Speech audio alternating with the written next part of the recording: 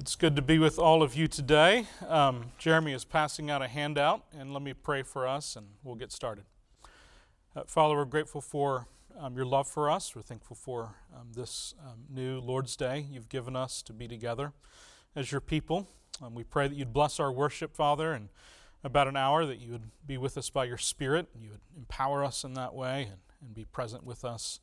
And we ask, Father, now that as we spend some time studying your word this morning in preparation for worship, that you would also grant us wisdom and the help of your Spirit. We ask it in Christ's name.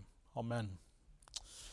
So we are beginning a new semester of adult Sunday school here at Colleyville Presbyterian Church. It's great to have you with us. We are picking up right where we left off in May of last year for the first two Sundays of this fall. We'll be completing the study that we began last April in the epistle of 1 John. So that's what our goal is today, is to cover the first half of chapter 5 and then the second part of chapter 5 next week. To give you an idea of where we're going after that, this fall we're going to spend some time learning to sing and chant the Psalms together. We have Paul Buckley here, who is our music director, who is with us now. And one of the things that Paul has a great deal of expertise in and has done a number of times traveling around to different churches in the United States is to go and teach psalm workshops on chanting and singing the Psalms. So we're going to do that together in adult Sunday school class and give Paul a chance to teach us some things and learn together. We're going to have the teenagers join us for that. And that is going to start in October. So the next two Sundays we're going to finish, or today and next Sunday finish 1 John, and then the last two Sundays in September, I'm just going to kind of give an introduction to that kind of workshop that Paul is going to do for us over 4 Sundays. I'm going to spend 2 Sundays just talking about the importance of song in Christian worship and why it's important for us to sing together as a church. And then we'll talk some about the Psalms in particular and why I think it's a good idea for us to learn to sing and chant the Psalms together, that we might mature and glorify our worship in that way. So that's the plan for this fall, for the first couple months. And then at the end of October, we'll pick up with a new topic for adult Sunday school then. It's good to be back into 1 John, though, with you. I'm thankful for this letter. I'm always glad to spend time with you all studying God's Word together. I'm just talking about it, reading it, discussing it. I think it's always a valuable thing for us to do, and I'm grateful to have some time this morning to do that today with 1 John chapter 5. I thought about how to spend our time this morning, and I could try to do some kind of comprehensive summary of 1 John, but that would probably take 20 or 30 minutes in order to do it well. And in some ways, I think as I reflect back on our time this spring in 1 John together, 1 John is, I think, it's just a difficult book to summarize well. There's so much going on, the way that John talks about and moves through different arguments and then comes back to other things, makes it hard even to just sort of give it a simple summary. You almost have to experience it in order to really understand it fully. And certainly the audio from our classes in the spring are available for you. But if you'd like to go back and review some of those things, or if you missed those classes. I will just want to give a couple key themes in John that we saw in the first 4 chapters that kind of set us up for chapter 5. The first key theme I think we saw in 1 John was that the end of the Christian life, John is arguing, is sharing in the fellowship and joy and love of the triune God. So John has this vision for the Christian life that is all about a communion with God. And the idea that he is writing this letter even to invite his readers into a deeper experience of fellowship and joy, the fellowship and joy that the Father and the Son share with each other, that is shared with those who participate in the life of the Son. Again and again, he is talking about the way in which God abides in us and with us, that we love others because of the way that God's love abides in us. And so John's vision of the Christian life is one that is about communion. Another significant theme in 1 John is the necessity of walking in the light. by honestly confessing our sins and receiving forgiveness through the mediation of Jesus. And we saw this theme especially, of course, in the latter half of chapter 1 and the first part of chapter 2. This dichotomy of light and darkness is really important for John. For John, you don't want to be in the darkness. To be in the darkness is to be blind, is to be unable to see. What you want to do is to be walking in the light. And John gives two real fundamental tests for walking in the light. One is that you acknowledge your sin to God, you don't hide it, and that you cast yourself on the mercy of Jesus in that way. That's the first test of walking in the light. The second test of walking in the light is obedience. This is the third theme in John, 1 John. The importance of obedience to the commandments of God as proof of our belonging to Him, particularly the commandment to love one another. Again and again, John talks about how if you don't love your brother, you're walking in darkness. You're not walking in the light. If you're going to walk in the light, you have to love your brother. How can you love the God whom you can't see, John says, if you don't love your brother whom you can see? It doesn't make any sense. And so John is constantly pushing back against any kind of lack of integrity that might exist between what we profess to believe with our lips and what we demonstrate in terms of our belief, in terms of our lives. So John is concerned about these things having congruence, having integrity with one another, and this obedience is such a key theme for John throughout his letter. He's constantly emphasizing the necessity of obedience to God's commands, particularly God's command to love your brother, to love one another. And then I'd say the final theme that really shows up a lot in 1 John is the confidence that John wants his readers to have. Really, 1 John is all about assurance. And he wants his readers to be confident that they are in God, and that in God, in Christ, they have overcome. There is no reason to be afraid of anything, that the world actually is passing away. And that they are enduring, they are overcoming. That word overcome or conquer is one that shows up again and again in the epistle of 1 John, and indeed it'll be in our passage this morning. Any thoughts or questions about any of that before we jump into the text this morning in 1 John 5? Sharing fellowship with God, walking in the light, obedience to His commands, that is loving one another, and overcoming. Four key themes in John's epistle. Let me read here from 1 John 1 through 12, and then we'll begin to talk about it some. 1 John 5, 1 to 12. Everyone who believes that Jesus is the Christ has been born of God, and everyone who loves the Father loves whoever has been born of Him. By this we know that we love the children of God, when we love God and obey His commandments. For this is the love of God, that we keep His commandments, and His commandments are not burdensome.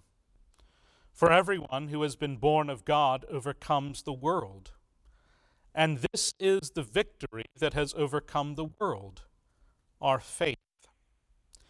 Who is it that overcomes the world, except the one who believes that Jesus is the Son of God? This is He who came by water and blood, Jesus Christ, not by the water only, but by the water and the blood. And the Spirit is the one who testifies, because the Spirit is the truth. For there are three that testify, the Spirit and the water and the blood, and these three agree. If we receive the testimony of men, the testimony of God is greater. For this is the testimony of God, that He is born concerning His Son. Whoever believes the Son of God has the testimony itself. Whoever does not believe God has made him a liar, because he has not believed in the testimony that God has borne concerning His Son. And this is the testimony, that God gave us eternal life, and this life is in His Son. Whoever has the Son has life. Whoever does not have the Son of God does not have life. The word of the Lord. Thanks be to God. All right. Well, before we jump in, I've got a lot of things that I've written out to talk about. But what jumps out at you here? What raises questions? What seems interesting here in what John has to say? Anything? Yeah, James. Yes. What does it mean that Jesus came by the water and the blood? Yeah, we'll talk about that. Yeah, it's an interesting idea that John has. What else? Yeah, Jason. It just seems interesting that it seems to be building a sense of confidence and knowledge and faith, not on any external factors, but relying totally on the work of the Spirit. Yeah, the role of the Spirit is one that's significant in that latter half in terms of giving us confidence. The Spirit bears witness, gives testimony. Yeah. It almost is, I'm not saying it's irrational, but his source of his confidence is something that, well, it seems like it wouldn't make any sense to the unbelieving world. Mm-hmm. It's just hard to grasp exactly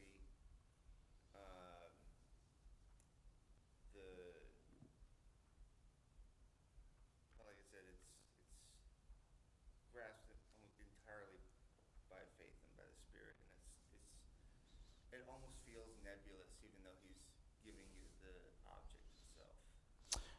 Yes, there's this emphasis on the internal testimony of the Spirit that testifies inside of us. We bear the Spirit of God, which is whoever believes in the Son of God has the testimony in himself, John says. And I think this is part of the reason, we'll talk about this in a few minutes, why the water and the blood are important, because I think those are more public references. But it is interesting that the way that John carves room out for the Spirit to bear witness and testify, to the veracity of our identity as children of God. And I think that's right. There is room for the internal testimony of the Spirit. Anything else that jumps out here?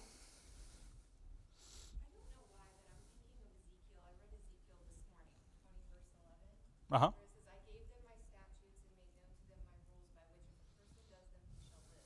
Yep. It's just interesting to me because it's like, the Lord was like, when you read the Old Testament, you see how he's just like, you just hear him sighing. It's like, come on, you guys. And then it's like, okay, fine, they can't do it. I'm just going to come do it myself. Mm-hmm. And I don't know, it's just, every time I read the New Testament now, it's just echoing. Sure. Yeah. And there's that resonance, though, as well, that John is reiterating that the way that we know that we love the children of God is that we love God and obey His commandments, right? There's that continued emphasis on obedience, which carries through from the Old Testament to the New, for sure. Yeah. Anything else jump out? Yeah, Eric.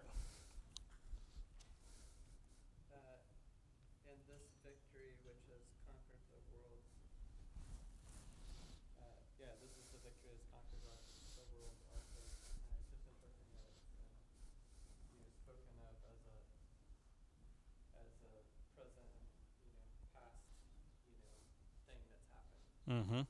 It has already overcome the world. Mm-hmm. It just jumps out because you're just like, how is that, or how do we think about that? Right. We think about Jesus conquering things on the cross, Mm-hmm. Mm-hmm. conquering sin through the resurrection, but what does it mean for our faith to have conquered the world? Right. Absolutely. We'll talk about that too. All right, well, let's jump into the text here. I want to look at the first couple verses, the logic of verses 1 through 3, the first part of 3, I'm just trying to kind of simplify what John is saying. Sometimes his sentences become kind of convoluted, right? And even difficult to keep track of what he's actually articulating if you don't read it carefully. So I think John is saying these first three verses. First, all who believe Jesus is the Christ are born of God. So if you believe that Jesus is the Christ, you are therefore born of God, which believing Jesus is the Christ is a massive statement, right? You're saying something about his relationship to God, his relationship to Israel, his relationship to the Old Testament scriptures, his death and resurrection. So believing the gospel, the good news about Jesus, means that you have been born of God. Everyone who loves the Father, so if you love the Father, you then therefore love whoever is born of the Father. So again, there's this emphasis on the congruence between our love for God means that we must love those who are born of God. And this is important in 1 John. John is constantly emphasizing not just that we love people generally. I mean, I'm sure he's not opposed to that, so to speak, but the emphasis again and again is on loving those who are born of God, loving those who are our brothers or our sisters in Christ is the great test of the veracity of our faith. And then finally, John says, we know we love God's children. So how do we know we're loving those who are born of God? Well, we know we are loving God's children when we love God and obey his commandments. So again, that emphasis on obedience. Loving God, therefore, means keeping his commandments. Loving God can be defined as obeying his word. And then John says, keeping God's commandments are not burdensome, are not onerous. They're not weighty in a way that is overwhelming. So just simple application of what John is saying here. First, loving our Christian neighbor means loving them by keeping God's commandments towards them. And I think that's an important thing to wrestle with. John is constantly wanting to define what love is in his epistle here. And the way that he does that again and again is by in accordance to God's command, loving in accordance to God's commandments. So the way that we know we love our siblings in Christ is if we keep God's commandments toward them. So loving our brothers and sisters in Jesus is not simply a kind of, let's be nice to each other or let's have positive feelings towards one another, but fundamentally it's about, are we treating one another in ways that are in keeping with the commandments of God? Are we following, particularly think about the 10 Commandments, that latter half of the table of the law with each other in terms of do not kill, do not commit adultery, do not steal, do not bear false witness, etc., do not covet. These are in the laws that flow out from those things. Are we obeying God's law in that way and thus loving one another? Secondly, loving God means keeping his commandments. And this is an idea that John gets not just from himself, but from the Old Testament as well. In Deuteronomy, which is the great Old Testament book about the heart, Moses emphasizes this kind of thing again and again, that to love God is to keep his commandments. So loving God, like loving our neighbors in Christ, is not some sort of just particular posture of the heart towards God. It is actually submissive obedience to his commandments. That's what loving God means. For example, in Deuteronomy 10:12, Moses says, "And now, Israel, what does the Lord, that is Yahweh, your God, require of you? But to fear Yahweh, your God, to walk in all his ways," right? To obey him, to love him, to serve Yahweh, your God, with all your heart and with all your soul, and to keep the commandments and statutes of Yahweh, which I'm commanding you today for your good. And other verses in Deuteronomy 11 have the same emphasis. But the important thing to see there is that for Moses, loving God is synonymous with keeping his commandments. That's what it means to love him with your whole heart, strength, and mind and soul, is to obey him, is to be submissive to him in that way. So that connection, that definition of love and its connection with obedience is important in this section. So loving our Christian neighbors and loving God is not some sort of Gnostic or internal or private thing. It's practical. It's public. It's revealed by how we live in the world. We can say, does this person love God? Does he love his neighbor? Based on how he lives. Did you have a comment or question, Jeremy? Yes, sir. It's kind of shocking that, I don't know, I feel like it's kind of shocking that the summary law isn't about personal holiness or personal righteousness or the phrase in those kind of terms, but it just says loving your neighbor as yourself Mm-hmm. when talking about the commandments. And they're even phrased in a way that have a lot of insight and thought in a communal sense, rather than saying something like lying. Then the way it's phrased in the commandment is very much of like false witness against this person that you ought to love, right? Your obligation to lift up other people and not to bring them down, not to lie in order to cause someone else to suffer harm. Mm-hmm. And then even the last commandment, as far as coveting what someone else has, finding a loss of happiness because of the good that someone else has, is kind of like a smaller summary argument in a certain sense. So I'm just saying, I think it's kind of surprising that we actually have that formulation. Like loving your neighbors is somebody's law, not just some kind of personal holiness. Right. Yes. Yeah, exactly. I think sometimes personal holiness can be understood in a sort of negative sense. You don't,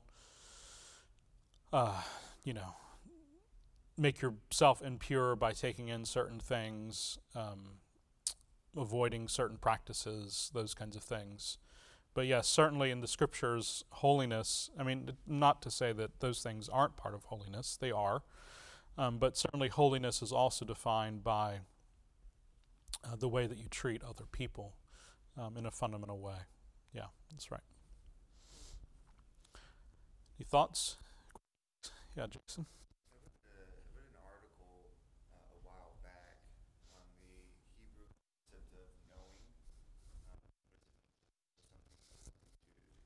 to Hebrew language. And what the author was saying was that the Hebrews emphasize knowledge and knowing based on a covenantal sense. Mm-hmm. The kind of relationship that you have determines the knowledge that you have.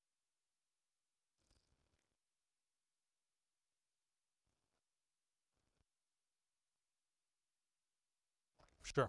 So that kind of pairing of knowledge and covenant relationship and keeping is very, very close. And I find it interesting that in this passage in John, there is that kind of theme of how do I know, how do I know, and how am I assured of my God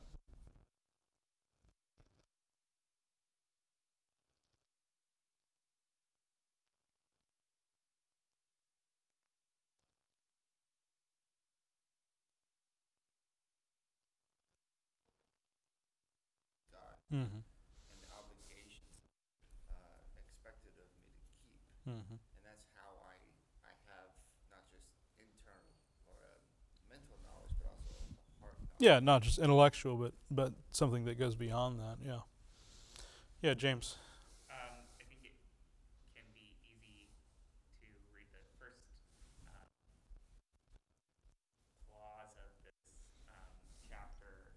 Everyone who believes that Jesus is the Christ has been born of God, and say like, oh, he's giving us like the one thing, right? The one thing that is the Sure. test of whether or not you've been born of God. And then you go on and you're like, oh, but also you love the Father, also you love the children of God, you obey His commandments. So there are like 4 things now.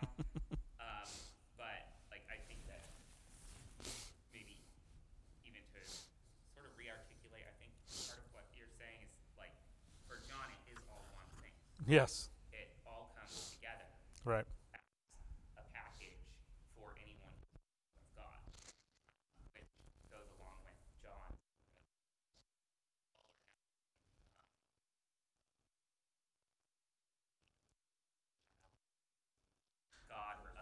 Right. You're in the darkness or you're in the light. You love God or you hate God. If Right. you've been born of God, you have this whole interrelated package of Yes. things: belief in the Son, love of the Father, love of the children of God, obedience to the commandments. Right. No, that's right. I think there is in John this overwhelming emphasis on congruence, integrity, right? Wanting there needs to be a fittedness between all of who we are, and I think that's right, James.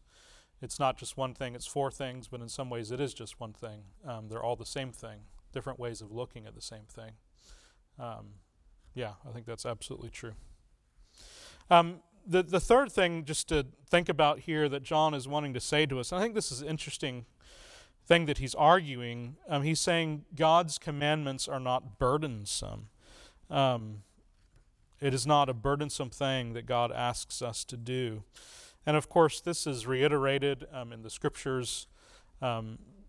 Moses in Deuteronomy 30, he tells the Israelites after they've covenanted with God, he says to them, for this commandment that I command you today is not too hard for you, neither it is far off. Is it far off? It is not in heaven that you should say, who will ascend to heaven for us and bring it to us, that we may hear it and do it.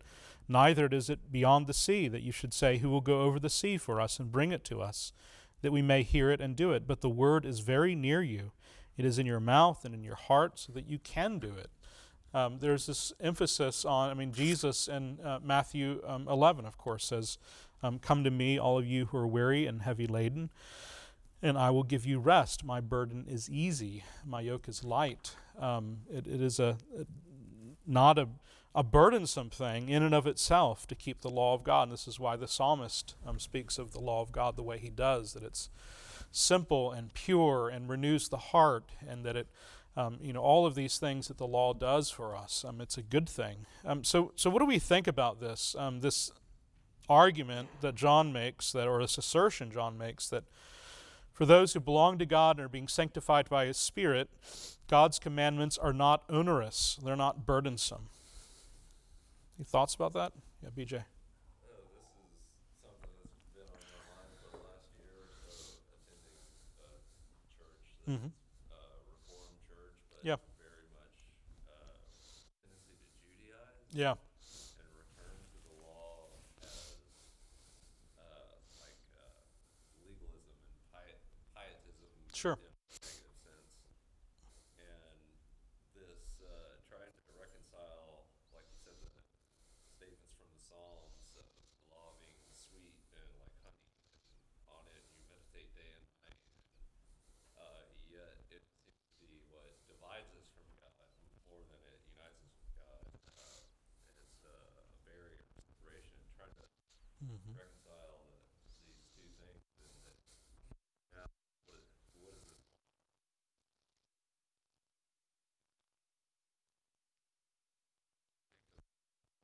It's Sure. somewhat new to me as probably this week, viewing the law as a wall, perhaps, of separation. That maybe even like Berlin Wall, where there's two sides of the wall, and depending on what side of that wall you're on, things look very different. Mm-hmm. And for somebody who is outside the wall, it's a barrier to Mhm. God and His people and His kingdom inside. But for those inside, when we reach the wall, we don't see it as a hindrance, but a guardrail. Mhm. Keeps us safe. Here and no further. Right. Just briefly, I think any metaphor like that has, strengths and weaknesses and doesn't perfectly capture everything. I think there's probably some helpful truth to that. Certainly our relationship to the law changes in terms of after our regeneration and we're made a child of God. The law becomes something different to us than it was previously. So I would affirm that. I would say, though, that I wouldn't say that the law is so much the barrier between us and God as it is our sin, right? Our inability to obey the law, or our, not just our inability, but our willed decision to not obey the law. Is, so it's not so much the law that's preventing us from being near to God, but our rebellion against God. So that would be a clarification, I would say. Let me see Jeremy, and then we'll keep moving. Yes, sir. I was just saying that you mentioned that it's pharisaical and like backdrop of like burdensome laws. The paradigm of that is like the Pharisees. Right. And they like use this like, oh yeah, this is everything they're doing is like the wrong thing to do as far as a bunch of extra religious practices, all these extra rules put on people, and then no one obeys or doesn't agree at all. Or they're even forced to like pay extra tithes and taxes and all these other things because that's their duty in the temple. Or even the way that they're giving is criticized. Yeah, of course. Yeah, certainly. Yeah, The example, that's like the paradigm of what not to do, of what burdensome laws look like. the Gospels are full of Jesus' critique of the Pharisees and scribes for burdening the people with God's law, and wanting to return to a kind of pure application of the law of God rather than the kind of oral tradition or the commentary that had been added to the law. And yeah, that's a great distinction. Certainly Jesus is doing that. Yes, sir. Real quick, it sounded like, or it seems to me that when you're talking about the lightness of Christ's burden, it's like, the image that comes to mind is, it's light when you're inside the Garden of Eden, and God's expectations are easy. It's not something overly difficult or complicated, but disobedience creates those burdens. Right. So that when you're now, everything is a struggle. Yeah, and Calvin has in the back page of your handout. Calvin has a great point in his commentary in 1 John. He says, our difficulty in keeping God's law does not arise from the nature of the law, but from the vice of our flesh. So the problem is not so much the law, right? Or it's not the law. The problem is our corruption of our nature that still remains even in those who are in Christ. I'm just curious, just in a sort of, moving it from a sort of theoretical, like just practically, do y'all buy this? Like what John's saying, is it burdensome to keep the law of God? Like in your daily life? Yes. Let's James and then Mike. I don't know if this is right. I almost wonder if there's a sense in which it's less what he's saying that it's not hard to do it, and more what he's saying is that like we are the ones who know that like a life lived in accordance with the law is less burdensome. Like, because if you're living your life in sin, that's such a burden. Mm-hmm. You have to deal with the consequences of your sin, and you have to live with yourself. And Right. that's so burdensome. And so I wonder if part of what he's saying is like, I don't know, maybe they go together, but it's like Yeah, I think as much that it's never hard to do it, but that like we're the ones who know that like we want to live in accordance with the law because that's a much less burdensome life. I think that's a helpful distinction, and I think John is saying both. I think both he's saying, it is an easier way to live, but certainly part of the reason it's easier is because it doesn't carry the burdens that sin creates in our lives as well. Mike, what are your thoughts? I was just thinking, in one of your statements earlier, you were talking about loving God or loving your neighbor as being obedience, but is it also correct to say that the commandments are all about loving your neighbor and loving God fully and perfectly Absolutely. Our knowledge is so limited, we could never see what the results of what we think is love. And I'm sort of looking at his civil law in that regard. Mm-hmm. His civil law is someone above who created us, knows all the ins and outs, and created a perfect civil law. Yes. We've tried to alter it, and now look at what we have. Right. Yes. No. Yeah. There's certainly applications there to the civil law as well. The main thing Mhm. being that commands are all about loving how to love God and how to love our neighbor Mm-hmm. perfectly. Mm-hmm. Yeah. No, I think that's right. Yeah. The relationship there between commandments to love God and love your neighbor are related to what the commandments themselves actually entail, what they teach us, which is loving God and loving neighbor. So yeah, that makes sense. I would also just say, yeah, Terry.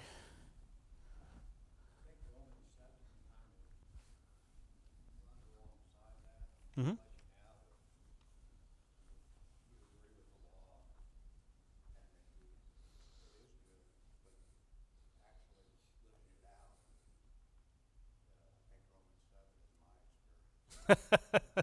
Yeah, sure. Yeah, and Romans 7 is about the power of the law in a negative kind of way, and the kind of conviction and guilt and those kinds of things that come from the law. Yeah, Esther.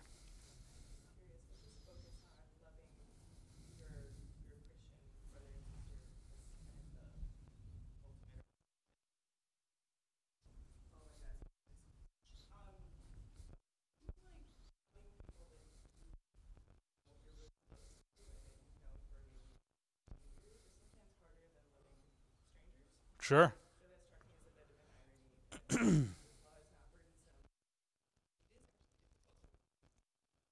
Yes. Yes. No, it's true. It is. It is. It's hard.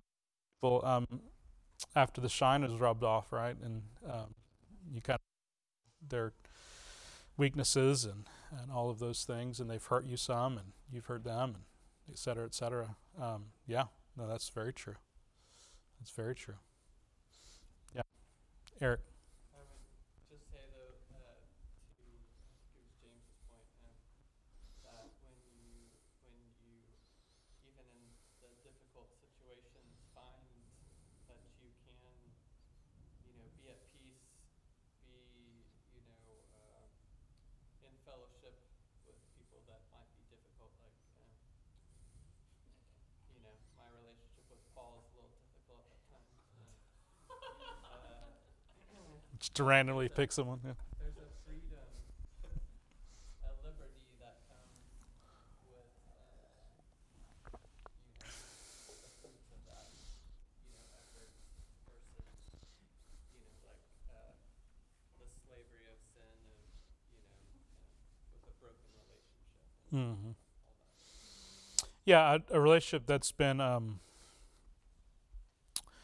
ruptured and mended many times is far stronger than one that's never been threatened, which is a really interesting thing to think about in terms of this idea of living community and loving one another. Did you have a hand up, Sam?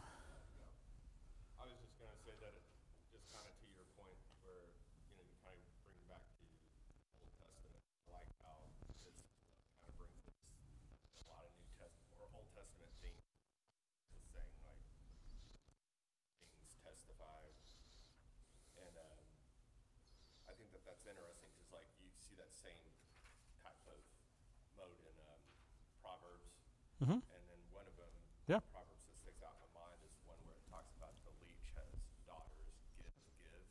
Hmm. And then it talks about how you're not having any satisfaction, and it points out things of the world. And I think that that's interesting how, just kind of as I read this, that he's kind of speaking to like, it's seeming like Jews and Greeks. They're like burdensome to like a group would just be burden, but like to somebody who was going, I think the burden. Sure. Right. I always need another thing. Right. And then he's bringing it back into that our satisfaction, where our lack of burden is in Jesus Christ. And so it's like a relief to come to Christ. And I think I've seen that in my life. Yeah. Where it's like the commandments are a burden. They don't give me what I want a lot of times, but what I want leads me into a horrible life. So the satisfaction and the relief. And that's, let me wrap this up in terms of this talk about commandments are burdensome. I want to cover the rest of the text this morning, but just simply to say, I do think that there's this dynamic with the Christian life where as we submit ourselves, even in faith, trusting God's commandments, that they're good, even if they don't seem good or they seem hard, there is this dynamic where obedience, God uses that to actually purify and change our desires, and what seems burdensome and not burdensome to us changes over time as we walk in the way of God, as we walk in obedience to His commands. So there's kind of this, I don't know how else to describe it, but there's this sort of process that happens, I think, as you submit yourself to God's law. You begin to realize, it's really how any, you develop a taste for something, right? By trying it and doing it and growing in your knowledge of it, and you appreciate it more and more. And I think there's a similar dynamic to the law of God. That may seem burdensome or difficult, that as we submit ourselves to them, our desires actually change such that the burdens are less than they once were, that it changes in that way. So I would just say that as something to think about as we think about this. And I really do think that John's right, that God's commandments are not burdensome. And I think that because God, as Mike was pointing out, God made the world, right? He knows what's best for us. He knows what's easiest for us in terms of walking with God and living in this world and relating to one another. And that's what He's given us in His law. And so, there's this dynamic that, and I think Calvin's quote is really important, that the difficulty that we have, the ways that God's law feels burdensome is not because of the law, because the law is onerous or burdensome, but because of the corruption of our flesh and our nature. All right, let me, I just want to run through the rest of this briefly, and we can talk about anything else that needs to be discussed. So verses 4 and 5, John says, "For everyone has been born of God overcomes the world, and this is the victory that has overcome the world, our faith. Who is it that overcomes the world except the one who believes that Jesus is the Son of God?" There's this emphasis in the Scriptures, and really in John in particular, on conquering, and not just, as Eric was saying earlier, the conquering of Christ, which we're probably fine with, but us conquering. A really fascinating way this gets fleshed out is in Revelation 2, where John has the vision, and Revelation 2 and 3 are the letters that Jesus is sending to different churches. And then again and again, he is addressing in those letters, if you read them, to the one who conquers, he says, this will be given. This will be given. It's the same word that's used here, the one who overcomes, Nikeo. It's the same word in Revelation for conquers. And all these remarkable things are promised to people who overcome or conquer.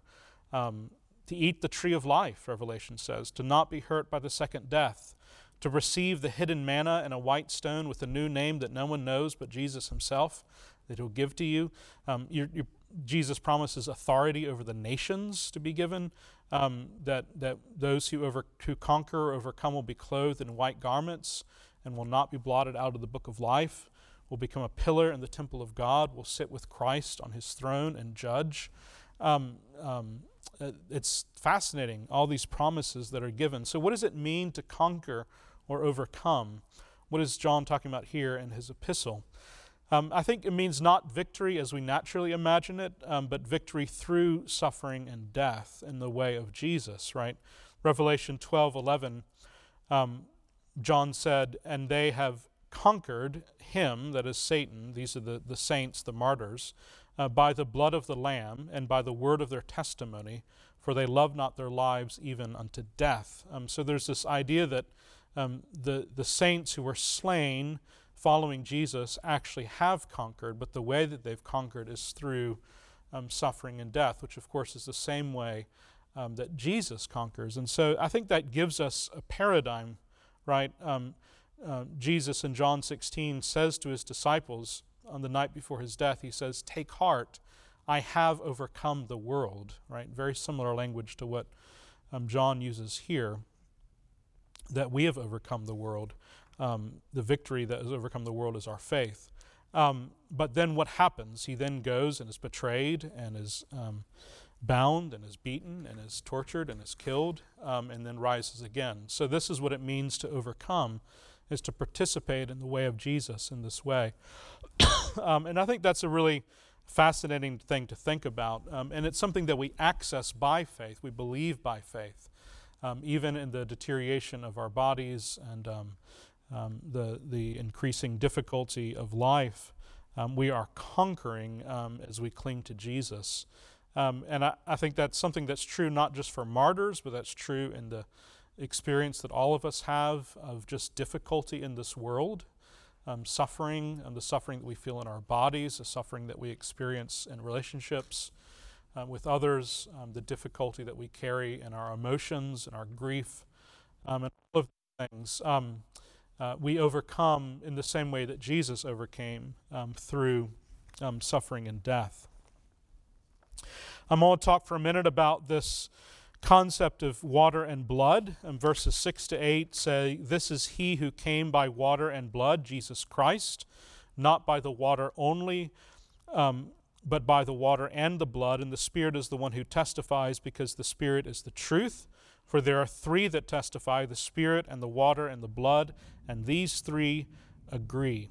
I think probably most likely what John is talking, we could debate what he might mean here, and certainly there are different interpretations. But I think probably what he means by water and blood is his baptism and his death on the cross.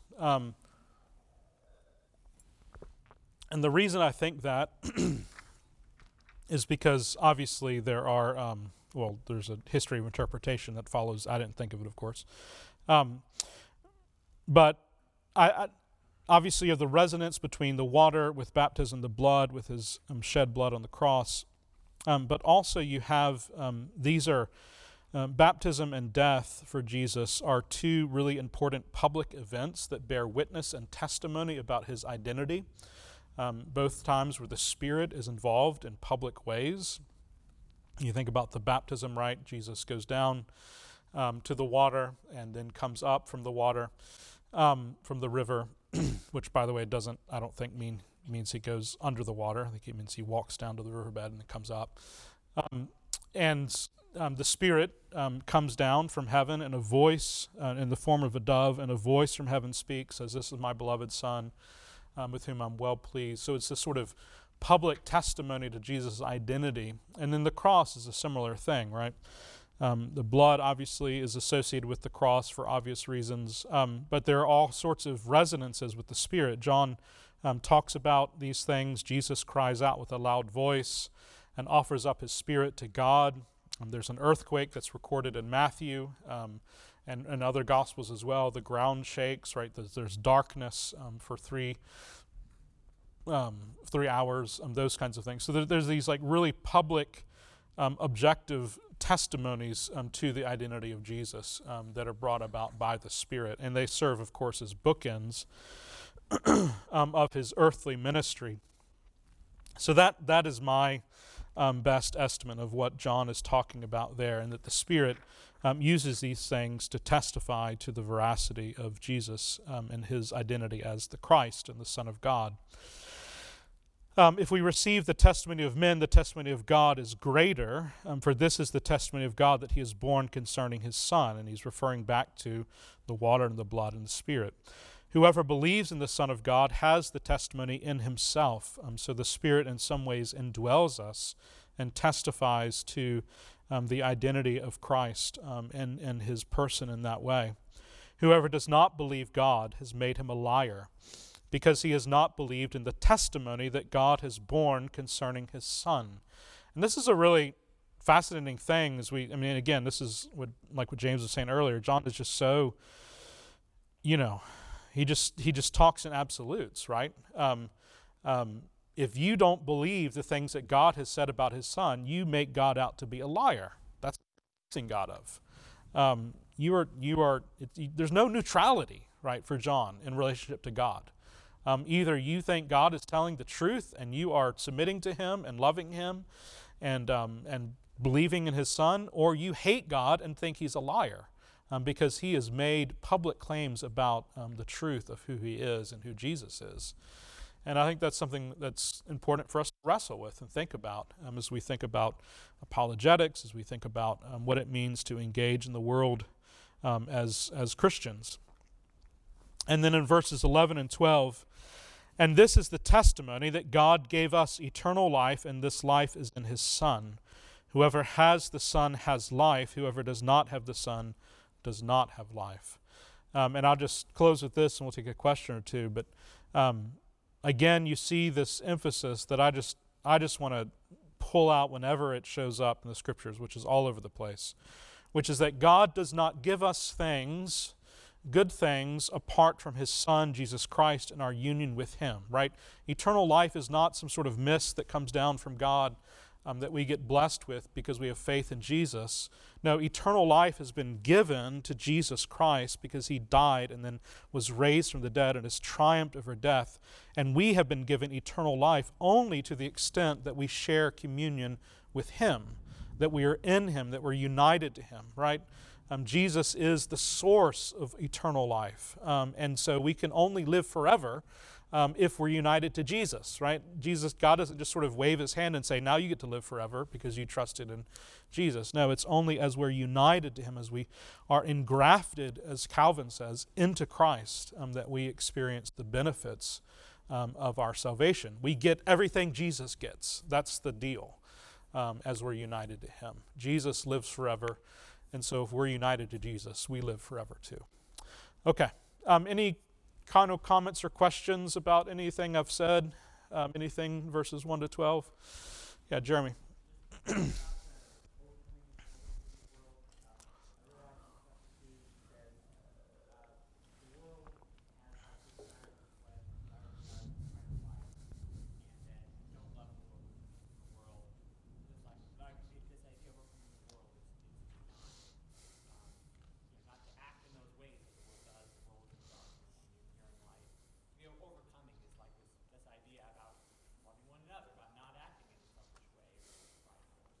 Right. And this idea of overcoming the world is like done through this act of love for one another. Yeah. I really appreciate this kind of like taking of like the world and overcoming the world. Yeah, overcoming the world is nothing more than just simply loving God, obeying God, loving our neighbors, keeping God's commandments in relationship to them, and suffering and dying, and trusting the Lord is going to raise us to life. And that's the Christian life. That's how we overcome. That is the victory that overcomes the world, our faith. And the important thing to see there is that nothing that I just said is not descriptive of the life of Jesus Christ, right? That's the model. That's what he did. He loved God. He loved his neighbors. He obeyed God's commandments in relationship to God and his neighbor, and he suffered and died, and he overcome. And of course, that's going to be the same route we take, right? The same thing. Yeah. How could it be otherwise? Yeah, James. I think verse 4, at the beginning of verse 4, is very interesting. I'd be curious about the Greek there, but and his commandments are not burdensome for everyone who has been born of God, and overcomes the world. So this is part of his explanation. Yeah.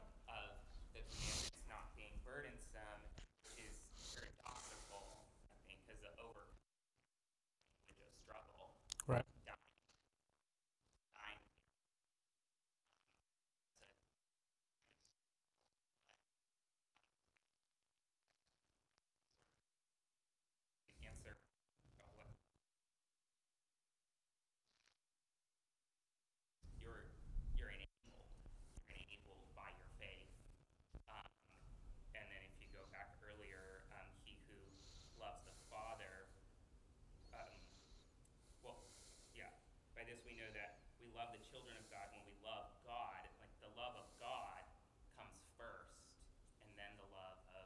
Right.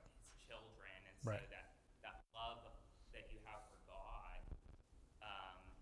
and your faith, those are there enabling you to overcome the world. And so in that sense, his commandments aren't burdensome. Those who aren't enabled by the love of God and by faith will be defeated. They're not Sure, going they will to not overcome. Yeah, the world. They're not enabled. right.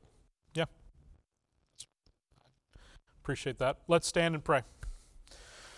Father, we're grateful for your word, thankful for John, thankful for his faithfulness by your Spirit to write these things to us. Father, grant us the grace we need to listen and to learn and to grow and to practice all that we learn from your word, even from this portion of your word.